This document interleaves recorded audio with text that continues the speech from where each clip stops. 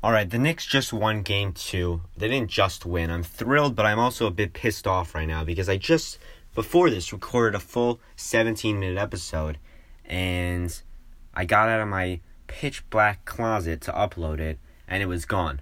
I uploaded it to Spotify, and then it was gone. I don't know if it was my internet. I don't know if it was Spotify, but I don't know. I have to be mad at someone. I'm mad at Spotify, but I'm doing it again. Which is a very frustrating thing to do because I like the way it turned out the first time a lot. But who knows? It's somewhere in the World Wide Web right now. Maybe that was a signal that I had to redo it or that I could make it better. But anyways, my throat is already sore from doing the first time around. But I don't want to have too much negative energy put into this great win by the Knicks. We had to win this game. 0-2. Going onto the other team's home court is not a position you want to be in. And the Knicks were looking in that direction. The lowest point of the game was around the third quarter. We were down bad, 15-point deficit. D. Rose wasn't hitting his shots. He looked injured. I was like, oh no, we're going to go 0-2. We're going to get swept. We're going to be the joke of the league. But we turned it around because this team has grit. We're not the same team as previous years. We have talent, but we also have mental toughness. We stay in games. We have a great coach. And I think this second half signified what this team is all about this year. We play with a lot of passion. We stay in games. Reminds me a little bit of the Lakers. Sometimes they don't come out strong, but LeBron James is the best player of all time. You can always count on him to really play up, to just bring it to another level at the end of the game. And I think that's what the Knicks did. And they did it. They did it the first game too, to be fair to them. It's just that they couldn't execute at the end. But anyways, let's get into it. Starting with the first half, they really didn't carry out any of the two keys to success I laid out for them. The first key to success, if you remember, was get Julius Randle going early on. And, that didn't go exactly as planned. Julius Randle started off the first half 0 for 5. He was ice cold. Now, you can't put the blame entirely on him. What we're used to seeing from Randle, even when he's getting double-teamed, He's good enough a passer to dish it out to his teammates, and at the clip they usually hit threes at, they hit open shots at. That works out all right. We're still getting points. He's racking up assists, but we weren't hitting in the first half, and that was the problem. Bullock was cold, RJ was cold, Quickley was cold. So Randle was stuck in the mud because the guys he was passing to weren't hitting shots. He was getting double-teamed. A lot of people on Twitter, who are really just haters, are saying, hey, Randle, you got to be more aggressive. You're letting down. You're selling right now. You're looking like Pandemic P. It's not the case. Those are the same people the people telling Randle to be more aggressive are the same people that get mad at Randle for turning the ball over. I mean, there's nothing really he can do when he's double teamed, and they're begging him to pass the ball. The smart choice is to pass the ball. And in the second half, we started hitting shots, and that opened the game up more, and Randle started being more aggressive. He started driving to the basket. But what enabled that to happen was that we started hitting shots. Anyway, to talk more about the game as a whole, the second key to the game was find and answer Trae Young. We got to figure out the optimal defensive scheme, and it looks like we still have not figured it out. As much as it pains me to say it, I'm thrilled with the victory, yes, but it doesn't look like we figured out a foil to this Atlanta offense. Trae Young was cooking us in the first half. He was. I love D. Rose, but I don't think he can guard Trae Young for 40 minutes a game. He just can't. He was getting cooked. He was giving us the floater. He was giving us threes. And I'm going to be honest, in the fourth quarter, we were getting a little lucky. We were playing good defense, but they also were missing shots. Bogdanovich, that's their guy. He was getting open looks. He was missing them. Hunter, that's another one of their depth pieces. He wasn't hitting shots. So we did get a little lucky. I'm going to talk about what I want going into next game at the end of the podcast. But we didn't get the keys to the game down. And yeah, I think that, I'll talk about that at the end of the podcast. But now to get into some individual performances. Julius Randle started off cold, like I said, but he came back. He stormed back in the second half. He was dishing. He was scoring. He was hitting threes. He was driving the basket. He was being aggressive. And that's what makes Julius Randle so good. He can do it all. He hit 2 threes just like that, bang, bang, because he's a great three-point shooter, and I think that's part of what separates him from these other, big men that can shoot, guys like, AD, Embiid, Jokic, even Porzingis. All these guys, their three-point shooting ability is an attribute they have. For Randle, it's a genuine strength. He can really shoot. If you leave him open, he's hitting it no problem. He's shooting 41% from three this year. It's better than Dame Lillard. It's better than Luka Doncic. So this guy is a real three-point shooter. He's a passer. He can drive. He can pull up from mid-range. He ball handles.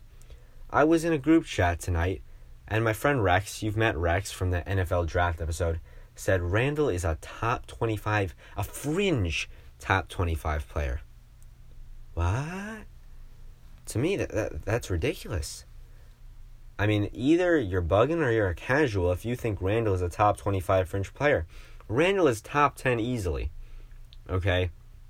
I mean, first off, based off stats alone, which is not a good way to evaluate a player, he scores a ton, he gets a lot of rebounds, and he passes. Don't sleep on big men that can pass.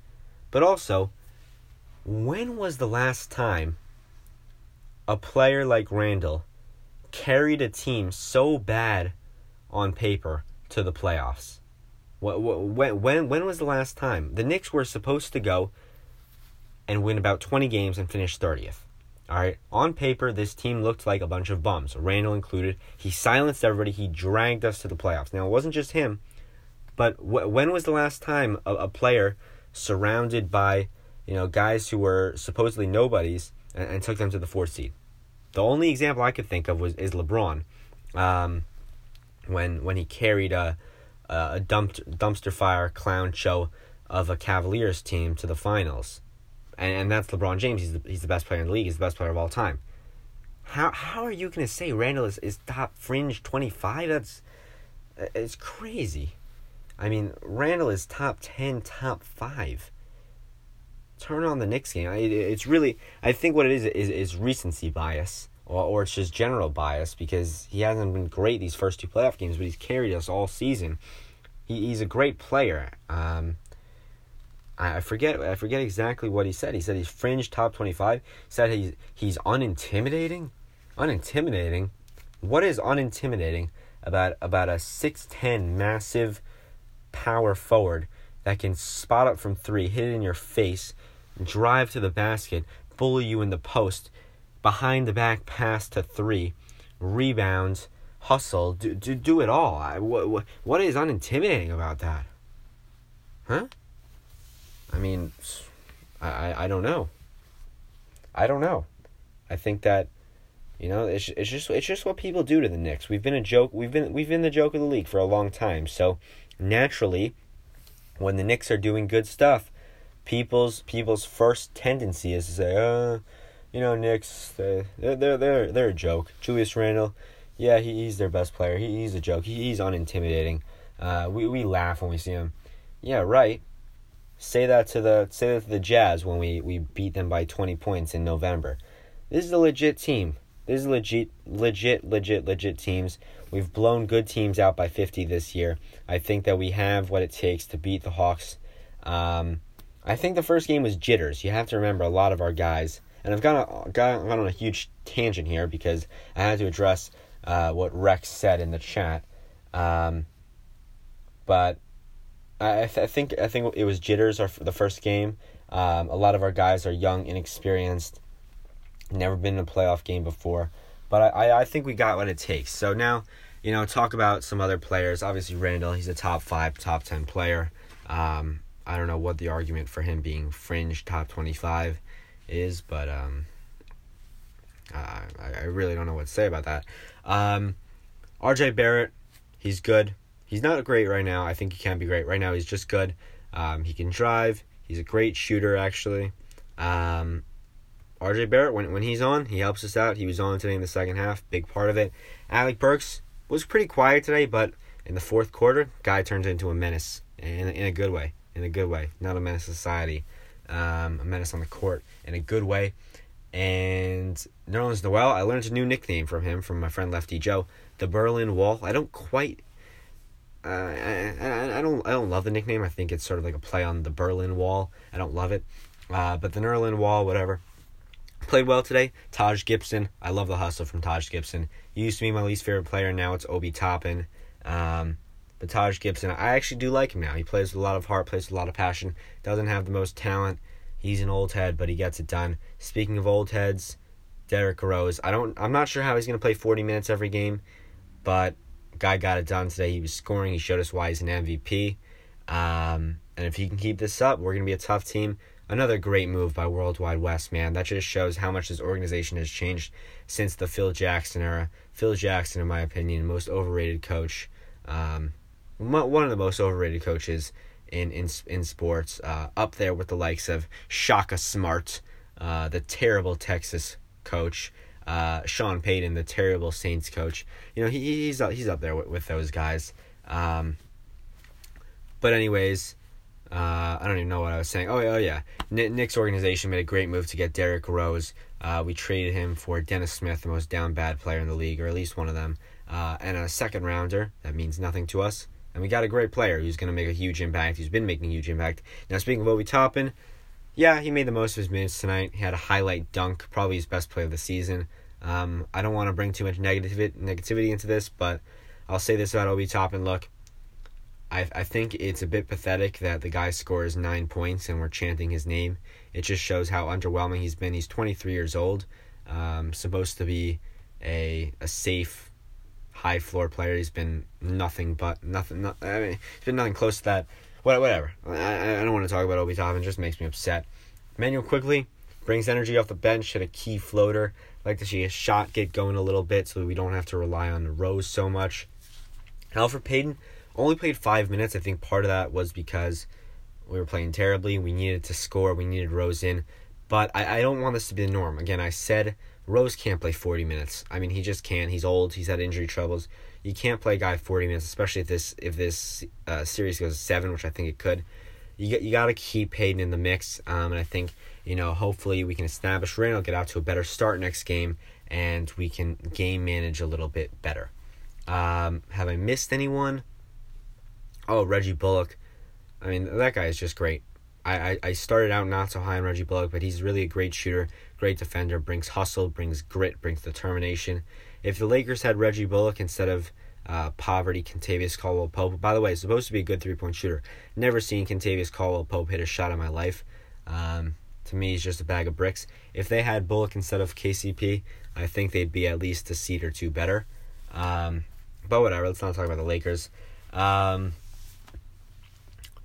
Yeah, I think that's everybody. Like I said, I recorded a podcast before this. It was a little longer, so I think this one turned out a little worse. But what do you expect? I mean, now it's been about 30 minutes of recording, but whatever. It is what it is. Anyways, I'm gonna wrap it up with what I expect going into Atlanta. Look, a lot of people are gonna say, let's ride the momentum. Let's win 2 in a row at Atlanta. 3-1, come back to the Garden, clean it up, Knicks in 5. That's unrealistic. All right, I'm going to say it. It's unrealistic. First off, you can't expect us to go into Atlanta and play with the same intensity as the second half. I mean, you can hope for it, but the fact is Madison Square Garden is the most poppin' arena in the world. You can't find intensity like you saw in Madison Square Garden tonight. Big up, by the way, regardless of your political beliefs, opinion on these people, whatever. Big up to Cuomo and de Blasio. Like I said, regardless of anything you think about them, the fact is they played a big part in getting the fans back into Madison Square Garden, along with all the people that played a role in the COVID vaccine rollout. Anyways, it's amazing what they were able to do. We went from 0 fans at the beginning of the year to a full-packed stadium. Barclays Center and any other stadium could never. I bring up the Barclays Stadium in particular just because, Nets fans, they're popping now, but we'll see who's laughing Nets fans in 2 to 3 years when you have 0 draft picks, no young talent, and are once again the most irrelevant team in American sports. So we'll see who's laughing Nets fans. Or we can just wait a few more weeks after your after your playoff exit. But whatever, let's not talk about the Nets. Like I said, we can't expect the Garden type intensity. I think what we have to go in there and do is establish Randall and find a defensive scheme for Trae Young. Like I said, we got a bit lucky there in the fourth quarter. They were missing shots. I didn't see a defensive scheme I was quite comfortable with. We really got to find a way to shut down Young. Also, get Randall going early. We just can't win without Randall. It's a fact. I know some people may think he's a top 25 fringe player, but the reality is this is a top 5 player in the league. He's carried us all the way here with the help of some guys, but we just can't win without him. We need to get Randall going early. Anyways, that's that. I think best case scenario, we win 2-0 in Atlanta, but I think realistically, we win 1-1. We come back, take care of business at the Garden, and when we get back to Atlanta, it's 3-2. We put the pressure on them to get a dub in their home court.